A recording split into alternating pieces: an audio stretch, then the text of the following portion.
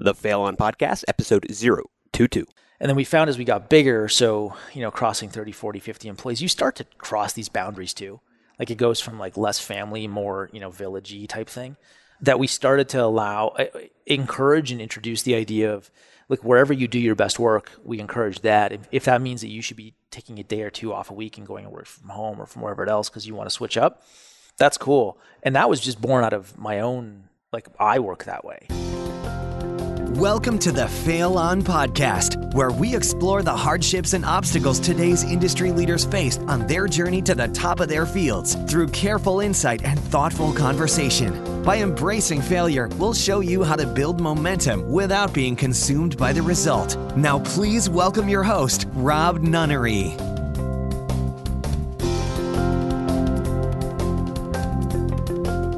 Hey there, and welcome to the show that believes embracing failure and sharing your honest struggle is the only way to achieve your dreams. In a world that only shares successes, we share the struggle by talking to honest and vulnerable entrepreneurs. This is a platform for their stories, and today's story is of Matthew Bertulli. Matthew is the founder of DMAC Media, a company he's built the last 9 years, which is now an 8-figure business with close to 100 employees. Matthew's also the co-founder of Paylacase, a 6-figure, soon-to-be 7-figure e-commerce brand. He's also an angel investor in many industries, including e-commerce brands, a tequila brand, and even a nightclub. He's also just released his first book called Anything Anywhere. We'll be discussing his 9-year journey building DMAC to 100 employees in 8 figures, what the early days were like and what led him to actually starting the business in the first place, and the latest company he co-founded, Paylacase, and what he aspires that business to be. But first, if you'd like to stay up to date on all the Fail On podcast interviews and key takeaways from each guest, simply go to failon.com and sign up for our newsletter at the bottom of the page. That's failon.com.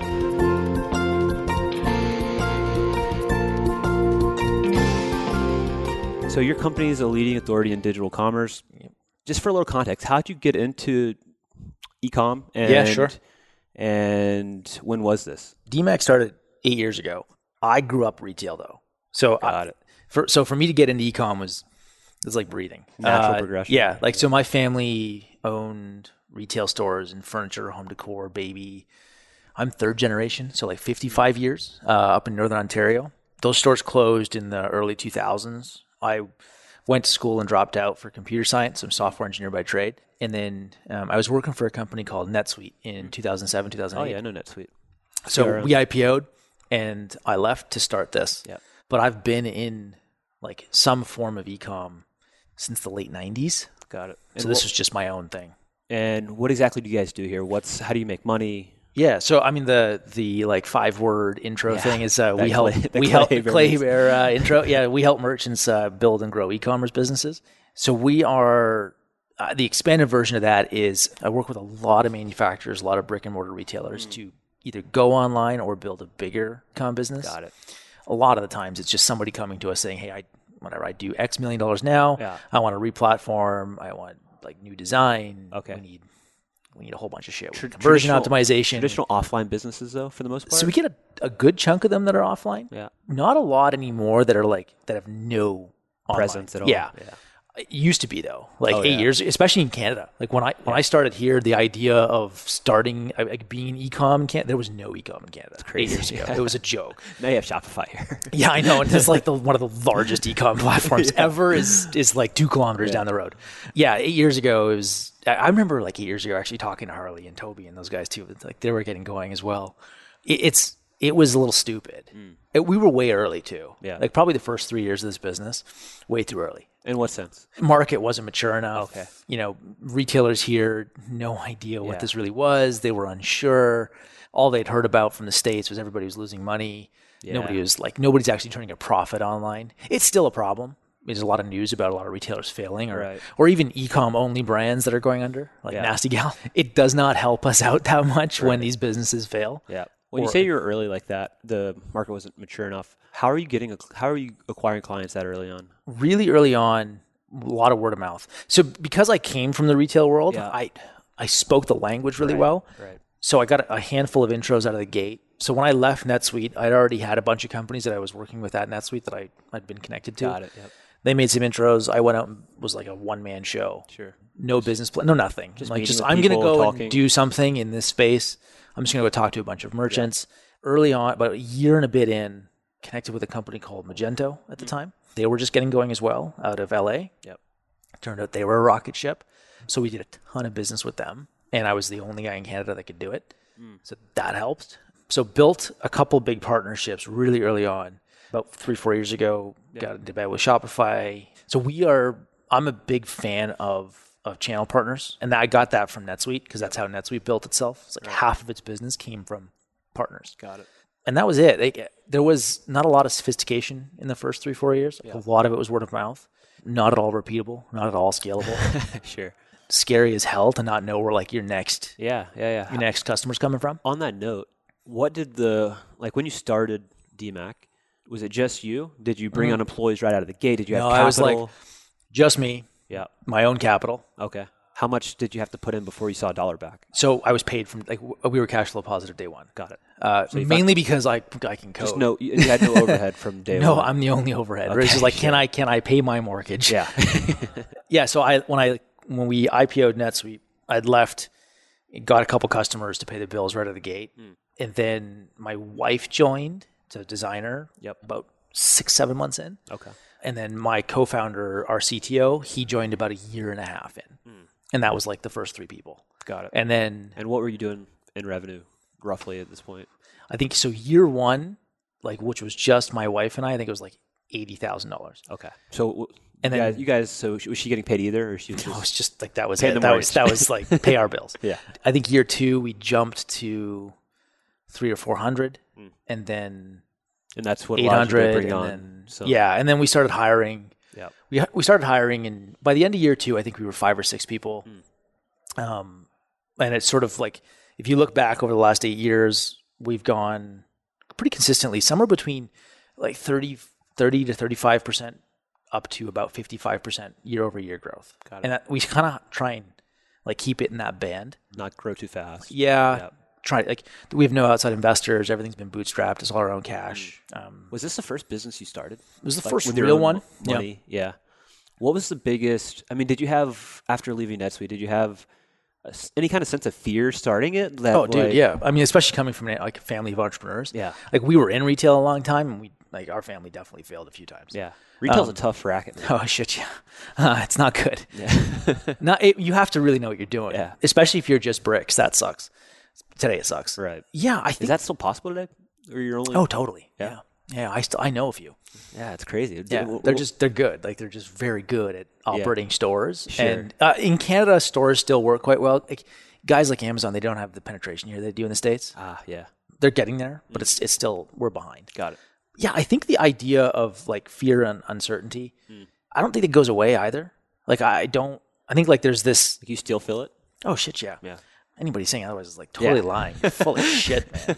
I think I see sort of success and failure as this giant spectrum, and it's highly personal, and you land somewhere on it, and you're constantly refining what your definition of both is. Sure. Right. So a failure to me today would have been almost catastrophic in the early days. Yeah. And I may fail a hell of a lot more now than I did early on, but I'm also probably taking more swings. Sure. So I think that, from looking back, we definitely had a whole bunch of small ones because that we were only ever taking small risks. Right. Because we you don't want to bet the house, right? Yeah, and literally, when you're starting, it was literally bet the house. On the line. I think now it's strange. It never goes away. If you're not, I'm an avid mountain biker, and the joke in mountain biking is if you're not falling, you're not trying hard enough, sure. right? It's like you're going to leave the bush with some kind of scratch dent right. on you. And I look at it no differently. I think that if we're not failing, we're not trying hard enough to evolve. But then failure is super subjective. Oh, it is. It's almost like failure and success. Those two terms are. I hate it when someone's like, "Well, this guy's really successful." I'm like, "Well, there's not a definition of by that, whose right? definition? Yeah, exactly. Right? By his, hers? What? Same with failure. I was talking to Dev downstairs, and before I even had him on the show, he was like, "Dude, I've got a really contrarian view on failure," because he doesn't think failure is a prerequisite for success. No, it's not. Exactly. It's not. This is my first real company. Exactly. And by most measures, it is successful. We're still here 8 years later. Exactly. But I think, and like we just talked about, it's the definition, right? Yep. So what's failure? Is failure Does it have to be a catastrophe where you don't have this business, you lose this business? No, but I think it's something when something doesn't work to the expectation that you had. Exactly. Whether your expectation was wrong or not is another thing, and whether you learn from that, right? Yeah. So I'm with Dev. I think he and I have talked about this a few times. Like I don't go into anything trying to fail. Yeah. I think the idea that failure is a good thing is a little backwards. It's like, no, I mean, it happens, but you should never be trying to fail quickly. That's not right. But there's like the whole startup thing, which is like paralyzed by it, right? No, yeah. I mean, fear of failure is ridiculous, especially for young people with good circumstances. What are you afraid of? What's the worst that can happen? You got to go get a job, man.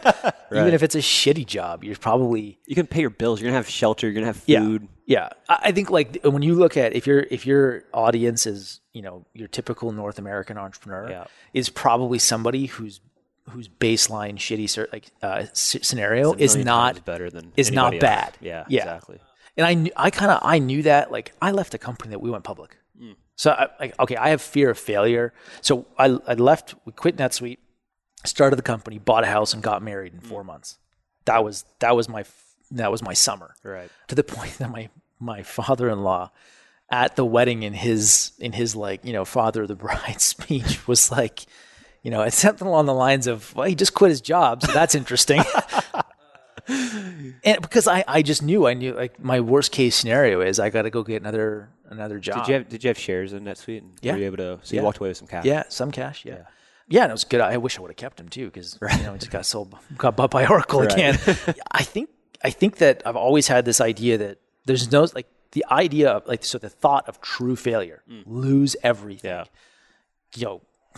ruin your life, is so improbable. It's so improbable. And for most people, it's improbable. Yeah. And I've never made a bet in this business or in any investment I've made or anything where it wasn't somewhat calculated. Yeah.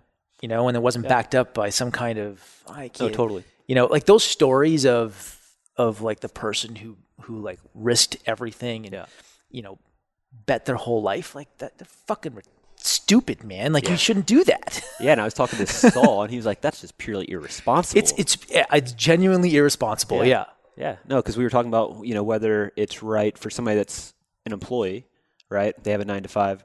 Whether it's better for them to burn the ships and just say, "Screw it, I'm going to go start something and leave this job," or if I should start something on the side. Or you do the side hustle thing. Exactly. Yeah. Exactly. Yeah, I think there's a lot of. The side hustle is the thing now. Because Gary Vee, right? I'm pretty sure that half my staff here has got some kind of side hustle, and I hope they do. Yeah. Okay. So you promote that, or not promote it, but you encourage. Oh yeah. So a friend of mine messaged me on Facebook 2 nights ago. Do you know Alex Icon? Yeah. Yeah. So Alex sends me a message. He notices that one of the people who's worked for me is no longer here, and he's like, "What? That guy was with you for 3 years." I'm like, he had an opportunity to go start something on his own. Like I can't discourage that. That's awesome. That's what you believe in, right? Go knock yourself out, man. And so my philosophy with people here has always been, I liked what sort of McKinsey and Boston Consulting Group and those guys did, 20, 30 years ago, which was they wanted to create this massive alumni network, and people would come and go. Like they do a tour of duty at McKinsey, and then they would go out in the world and come back in 10 years. So I kind of look at this place similarly. I would love it if there's people that started here or came in here, left to go try something, did something, came back, learned something new, went out. Like I'm cool with that. Yep. I don't expect people to stay in one place forever. You just don't expect them to do the side hustle during work hours. Yeah, and you know what? And even if you did, and you still got your job done here, I don't care. So, it's performance, right? Yeah. If you get the job done, who cares? Yeah. The idea of like an hour of work is what's the goal is stupid. Yeah. It's 100%. It's some kind of outcome. Do you operate your company in like with that in mind? Like, let's say you have an employee that's 100% crushing their job. Yeah. Performance is a 10 out of 10, 11 out of 10. Do you care if they dictate what they do, if they want to stay home for the week because they're crushing what they're doing? No. You don't care. Yeah. We have almost 100 employees. You walk through this place right now. Yeah. I'd be surprised if there's 50 here. How do you balance that with like culture, right? Because there seems to be a balance there where, if you do have an empty office or have half the office here, maybe the bond's not as tight as it could be. Yeah. So we didn't start out that way. Okay. So either we were lazy or we were just So we depended very heavily on strong culture right from day one. It's hard to define it, but we've always had this very familial type thing going on here. A lot of our staff, especially the ones that have been here for 6, 7 years, 8 years, they go to each other's weddings. They are friends, family almost. Yeah. So that was like the bedrock of this place. Yeah.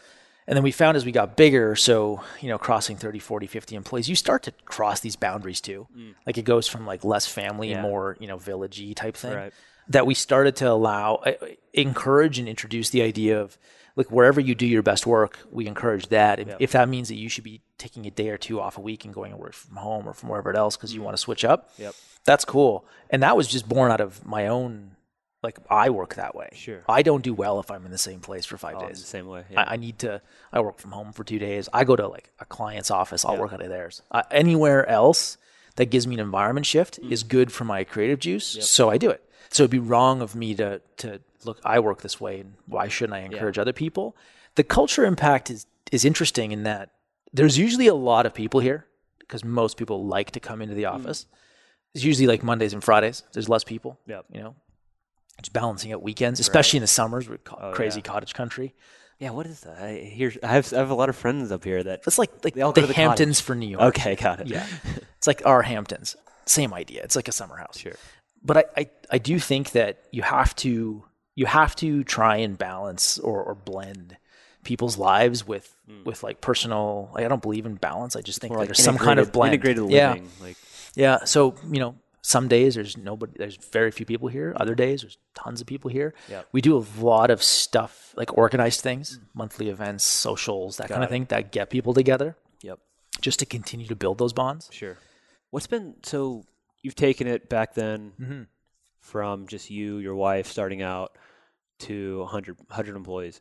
That's a really, from a lot of people I've talked to, going from yourself to 10 employees, not crazy. 10 to 20, a little bit of a different skill set. Sure. But to 100, how have you had to have grown to be able to run a company of that size? And I probably still haven't. Yeah, sure. Yeah, I'm probably still missing a lot of pieces. There's so many places to go with that question. I guess what's been the toughest challenge in terms of... boundaries. Like, especially, so my wife, we retired her out of the business about 3 years ago. Sure. We have an 18-month-old daughter now, so Got it. Timing is pretty bang on. Yeah. So because we worked together for a long time, not knowing, there wasn't a whole lot of boundaries between work and life because we were both in it, and it was our business. Now that she's out of it, it's trying to figure out, like, I don't bring things home anymore, right? Or even if I'm working from home, there's got to be some boundaries, especially with a kid now. I think that. But what does that mean? Or so you're not talking to her about what's going on in the business because you don't want to stress her out? Sometimes, yeah. Like so now, she's got a very different, function in that she's the primary caregiver for our child, and totally, I'm the primary caregiver for the business. Right. So that's part of it. I think the other big one for me was just learning to let go of things. That's still a work in progress. But I'm part of EO, and one of my forum mates a few months ago, said something along the lines of, like, when somebody does something 80% of what you would have done, but you didn't have to do it, call that 100% because you didn't have to do it. Right. And I think that as you scale, and especially in team size, right? There's like, I'm a really bad manager, so I knew that early on. I got to hire managers because that's where I'm going to fall down. I'm a good leader. I'll stay there. So like the tactical level stuff, I had a lot of advisors kind of telling me what to expect. Yep.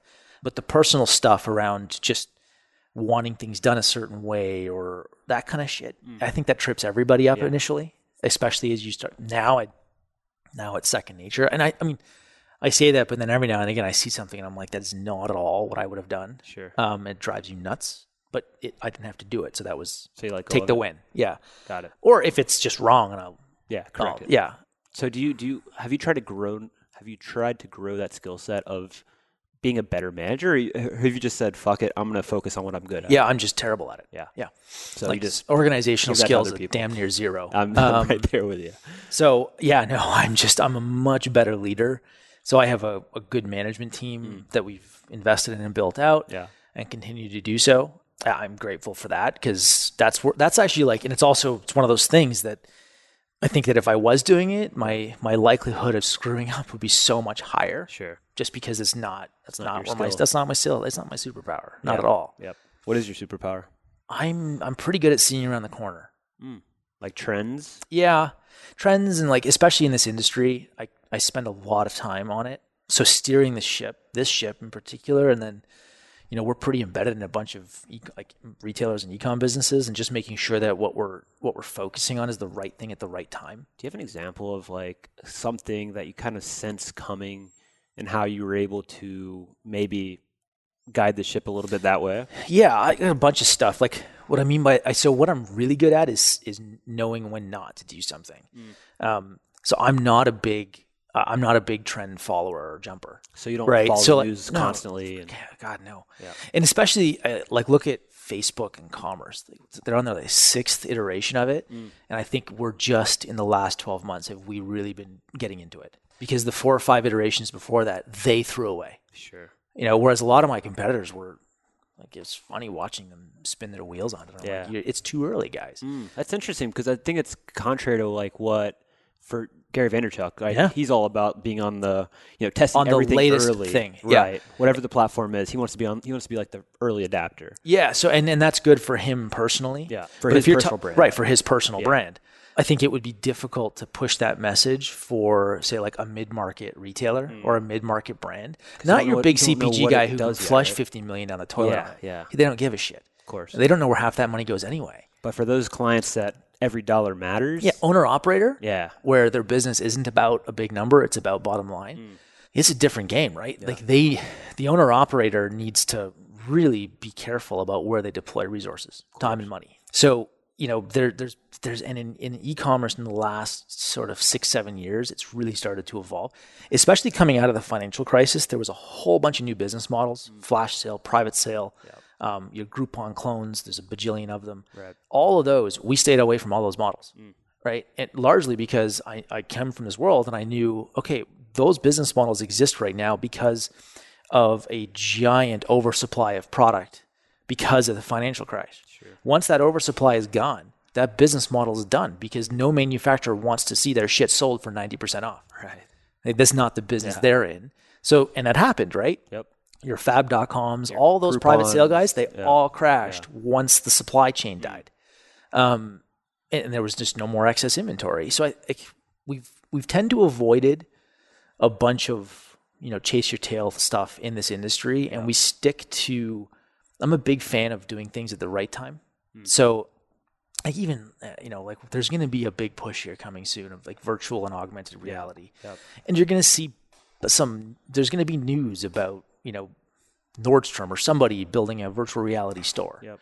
And I'm going to go and then, you got a bunch of people who are going to read that and be like, shit, we got to build a VR store. And I'm like, nope, not for another freaking 3 or 4 years. So your strategy is to let them do that for 3 years, get the kinks out, and then once it's a mature product, kind of look at it? Yeah, because I largely work with mid-size owner-operated companies. Yeah. I do have a couple, we have some guys that are much bigger brands that love to try out the latest stuff. Good for them. Yeah. But if you're going to give somebody advice, it's not that. It's like there's a bunch of low-hanging fruit that you can do now that is going to increase your probability of success in the short term, which is going to let you get to the long term. Whereas for most companies to chase that stuff, you're dooming yourself from the start. Totally. I'm a engineer, man. Everything for me is probabilities. Right? Yeah. Highest probability of a good outcome. Do it. So calculated risk. Everything. Everything. It's almost annoying. I'm not a like big bold entrepreneur. Like could you have ever taken like VC? No. I bet you. I'm not saying I won't ever in the future, but historically, no, because I know the odds. Like I've looked at all the data and all the math, and I look at it, I'm like, I'm just gonna buy a fucking lottery ticket. Right. I'll buy one lottery ticket every week for 10 years, and my outcome is probably the probability of me winning some money is better. Right. I actually think there was a big VC who I did a long blog. I wish I could remember what it was, but it was like, your odds of building $1 billion business are this. Yeah. And I've never had the idea or the thing that I thought that could be $1 billion business. I don't think anybody actually does, right? They sit around trying to think of it and don't get started because of that. I think some people have ideas that they're like, they set out and they know it's big, it's bold, like the big social impact or like, I think Zuckerberg early on probably had a pretty good idea that like he wants to connect the world. That's a big ass idea, right? I never had that. Right. So for me, business was about other things like freedom and control and longer term planning, like stuff like that. And I knew that I was likely never going to build a very giant company. Right. On the note of freedom, like time freedom, you mean, I'm guessing, or financial, both? Both, all kinds. So what I always run into, like, so you have a decent sized company now. How do you, it's not a lifestyle business per se. I wouldn't call it that. VC definitely would though. A VC, VC definitely would. This is totally a lifestyle business to a venture capitalist. That's a great point. But how do you balance that time freedom? Or do you feel like you actually do have time freedom? Or do you feel like you're kind of tied here? No, I mean, I think I've put a lot of time in the last 2 years, my own time, and money actually, in building out better leadership and better management in the company so that I wasn't here. Is that like I'm in the office 2 days a week. Yeah. And it's not that I'm not working the rest of the days. Right. But yeah, like come summertime, I'm on my bike probably just as much as I am working. Yep. And it's designed that way. It wasn't always that way. Like the first 5 years was a lot of hustle. Right. Like it was totally way more work than anything else. Yeah. And I don't regret that. I always knew that I'm like, okay, there's, you have to put your time in, right? My grandfather told me that. Yeah. You got to put your time in.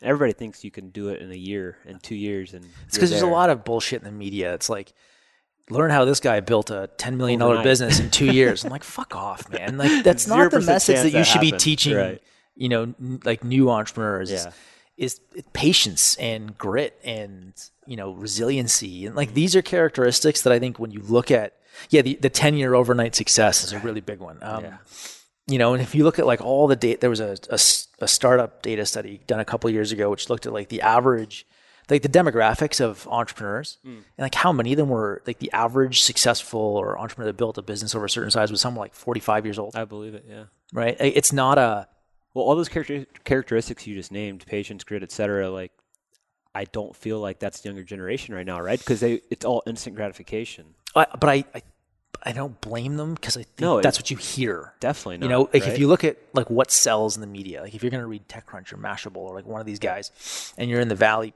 this is the thing. It's like move as fast as possible, raise a bunch of money. I think the idea of slow is starting to come back.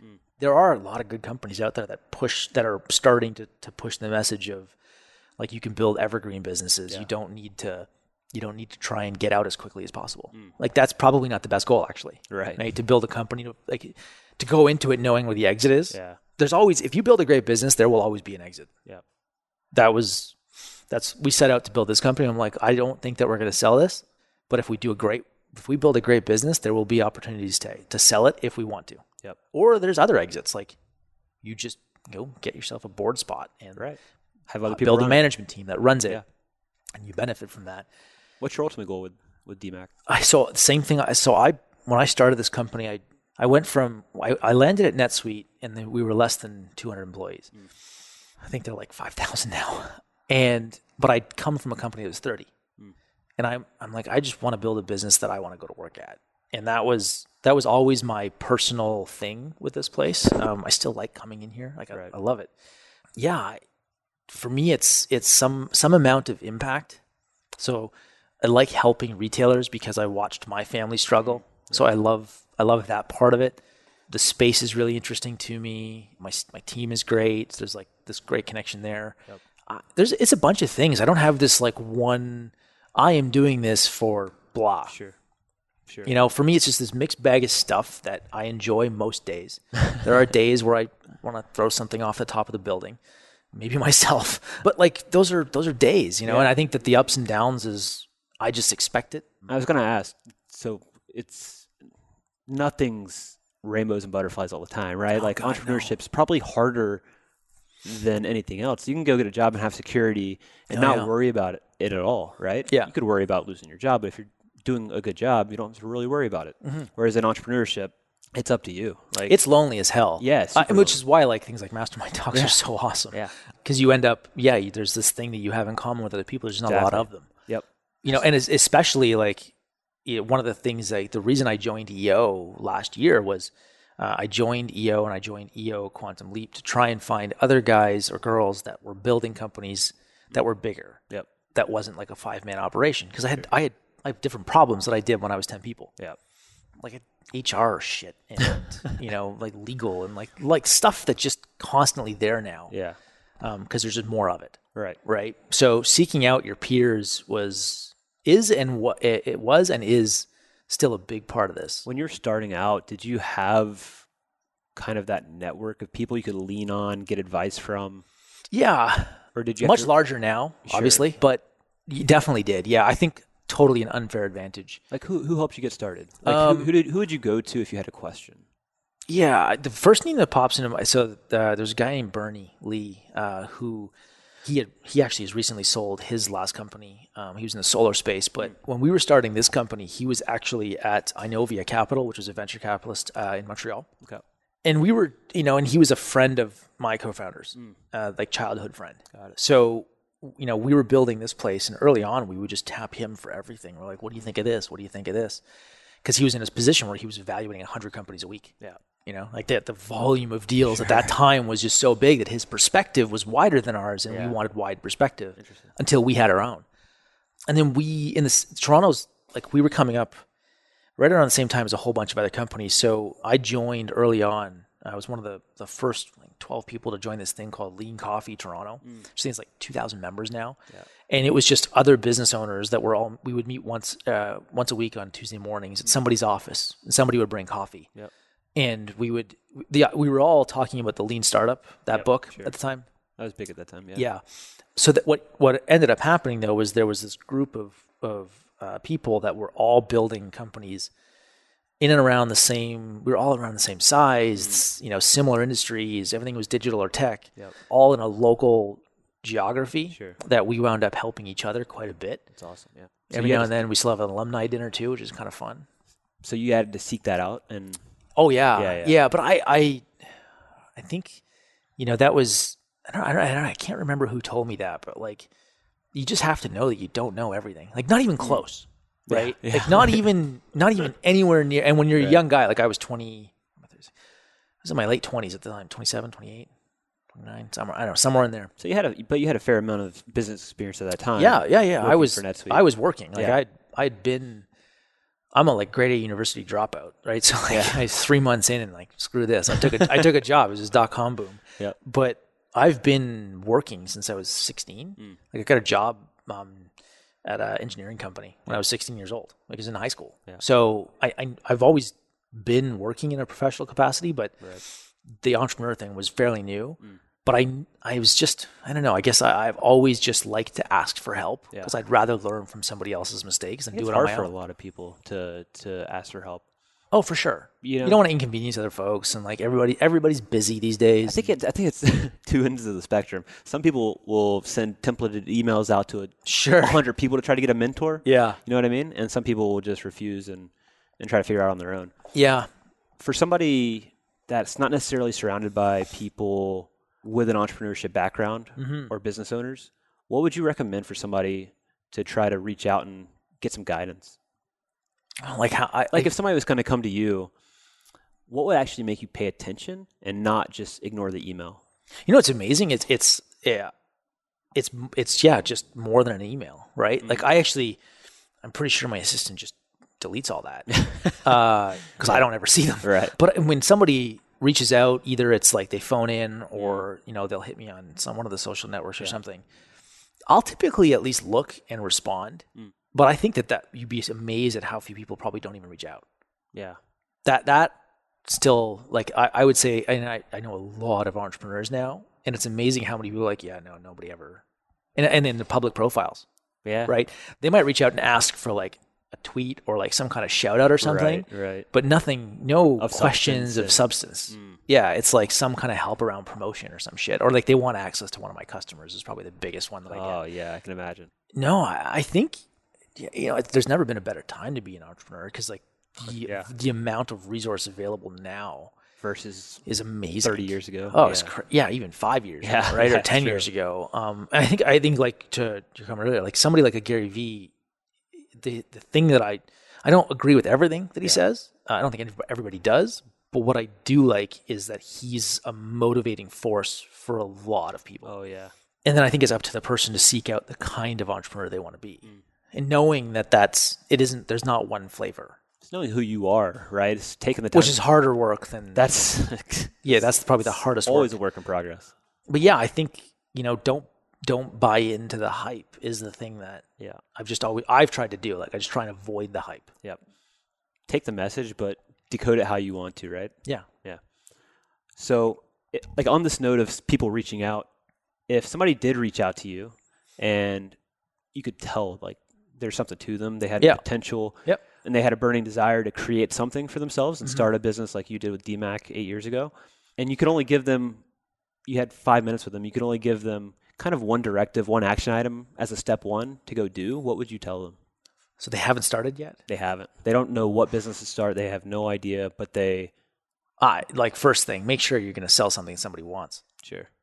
Simple as that, right? Like, yeah, God. I don't create some product that you don't know if it'll sell. Yeah, I can't...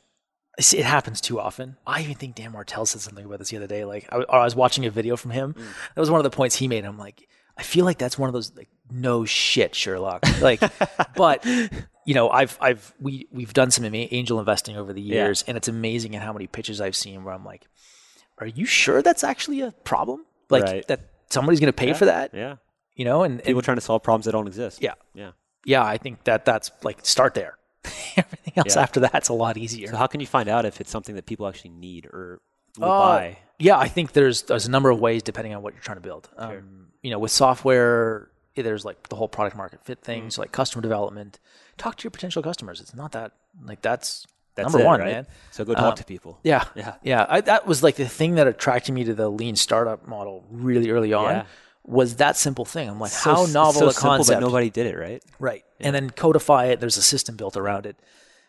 So that's still like, that's my number one thing. Unless you're one of those people that has this big, gigantic vision and you're trying to solve like world hunger or some shit. Yeah.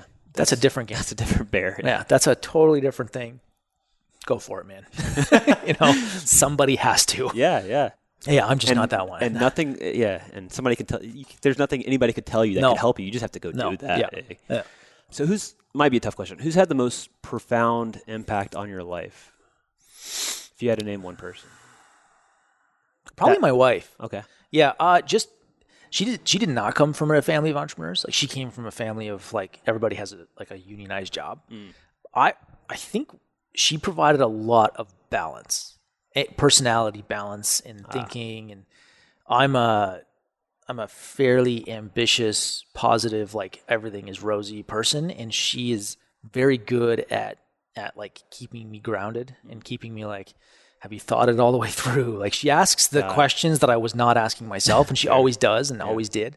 And then just introducing different values to me, like taking time to actually stop and appreciate something, that came from her. Being present. Yeah, being present, being grateful. There are a bunch of things that I think I've gotten from her that I probably should give her more credit for. But yeah, I think that has made me a much better entrepreneur than anything tactical or like anything that's like specific to business. Gotcha. Yeah. So just kind of self-awareness to... Yeah, the self-awareness thing, totally her. And by far the most valuable thing for me to try and culture and nurture over years. Yeah, it still is. Like, it to the point now where I'm getting pretty good at, like, really early on, I'm like, that's not for me. Like, I'm not going to be good at that. So you understand yourself more, and you understand a lot what more you now. like. Yeah, I mean, like, I'm coming up on 36 years old now, and I still don't feel like I know jack shit. Right. But when I look at my 24 or 25-year-old self, I'm like, okay, I thought I knew everything at that age. Right. Now I know I don't. Yeah. And I'm not yet wise. I think that's still a couple decades away. But I think the self-awareness thing has proven to be like really useful, particularly in scaling the business, because I know what I'm not good at, and I'm okay asking for help. And you know who to surround yourself with. Yeah. So there's like less ego, know what you're not good at, not good at. Yeah. Go ask for help there. What are you most excited with with DMAC moving forward? Like, what's on the horizon for you that has you really pumped? Right now, so we've been building our own brands, which is kind of cool. So last year we acquired half of a company out in Saskatchewan called Pila. Okay. So we make it's a guy out there who came up with a compostable plastic, right? So it's made from plants. So right now we make iPhone cases out of this stuff, but it's kind of, so I'm a bit of a tree hugger. So it's a personal thing for me, but I love the idea of like taking products that you can't make or that are going to be sort of disposable and keeping that from winding up in landfills and oceans.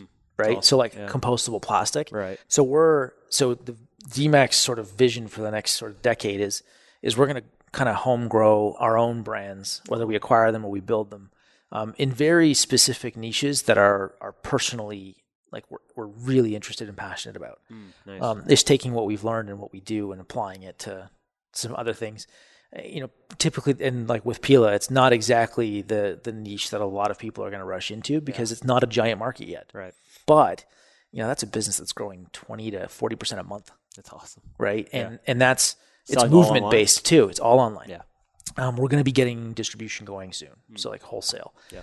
But that's a movement. There's, we're creating fans too. And it's so fun to watch where people aren't like, they buy into the vision of the business. That's not just a product. Right. That's just not commoditized. It's a freaking iPhone case, which is about as commodity as it gets. But like if you read the reviews that we get and we publish them all and we get user generated content without asking for it. That's awesome. People just send this shit into us because they're so pumped about it. And I think so that's an important point on like social impact, right? On doing something good for others and the planet. Yep. And a lot of like nowadays, I'm sure you've seen this a lot, is that it's gotten to be almost a gimmick, right? Yeah. For a lot of companies. Yeah. They'll, they try and layer it in somehow. Exactly. Right? Yeah. Like, oh, we do this, but you can tell if it's like honest and coming from a good place or if it's just a gimmick. Yeah. There's like, that word authentic, but I think most consumers now are savvy enough that they can always tell if it's like you're a brand trying to introduce a cause. Yeah. Whereas if you're a brand that is a cause, right? Yeah, that's a good point. There's good differential there. There's a totally difference. Pila was started, and so Jeremy's the guy that started it. And we acquired half of it just because we bought into I personally bought into the vision. And for him, it was like his story is he was on vacation in Hawaii with his kids. And his kids were picking up plastic off the beach. And he's like, what the hell? Like, why is there so much freaking plastic in the sand? And then when you look into it, you realize there's a shitload of plastic in the ocean. And if you're a waterside guy, like it becomes a very real problem. And in Ontario, we grew up on lakes here, and we have an insane amount of lakes. And it's the same problem. There's a lot of garbage that winds up in our lakes. So I heard about this, and I'm like, what a crazy concept. Like, how many damn phone cases get sold in a year?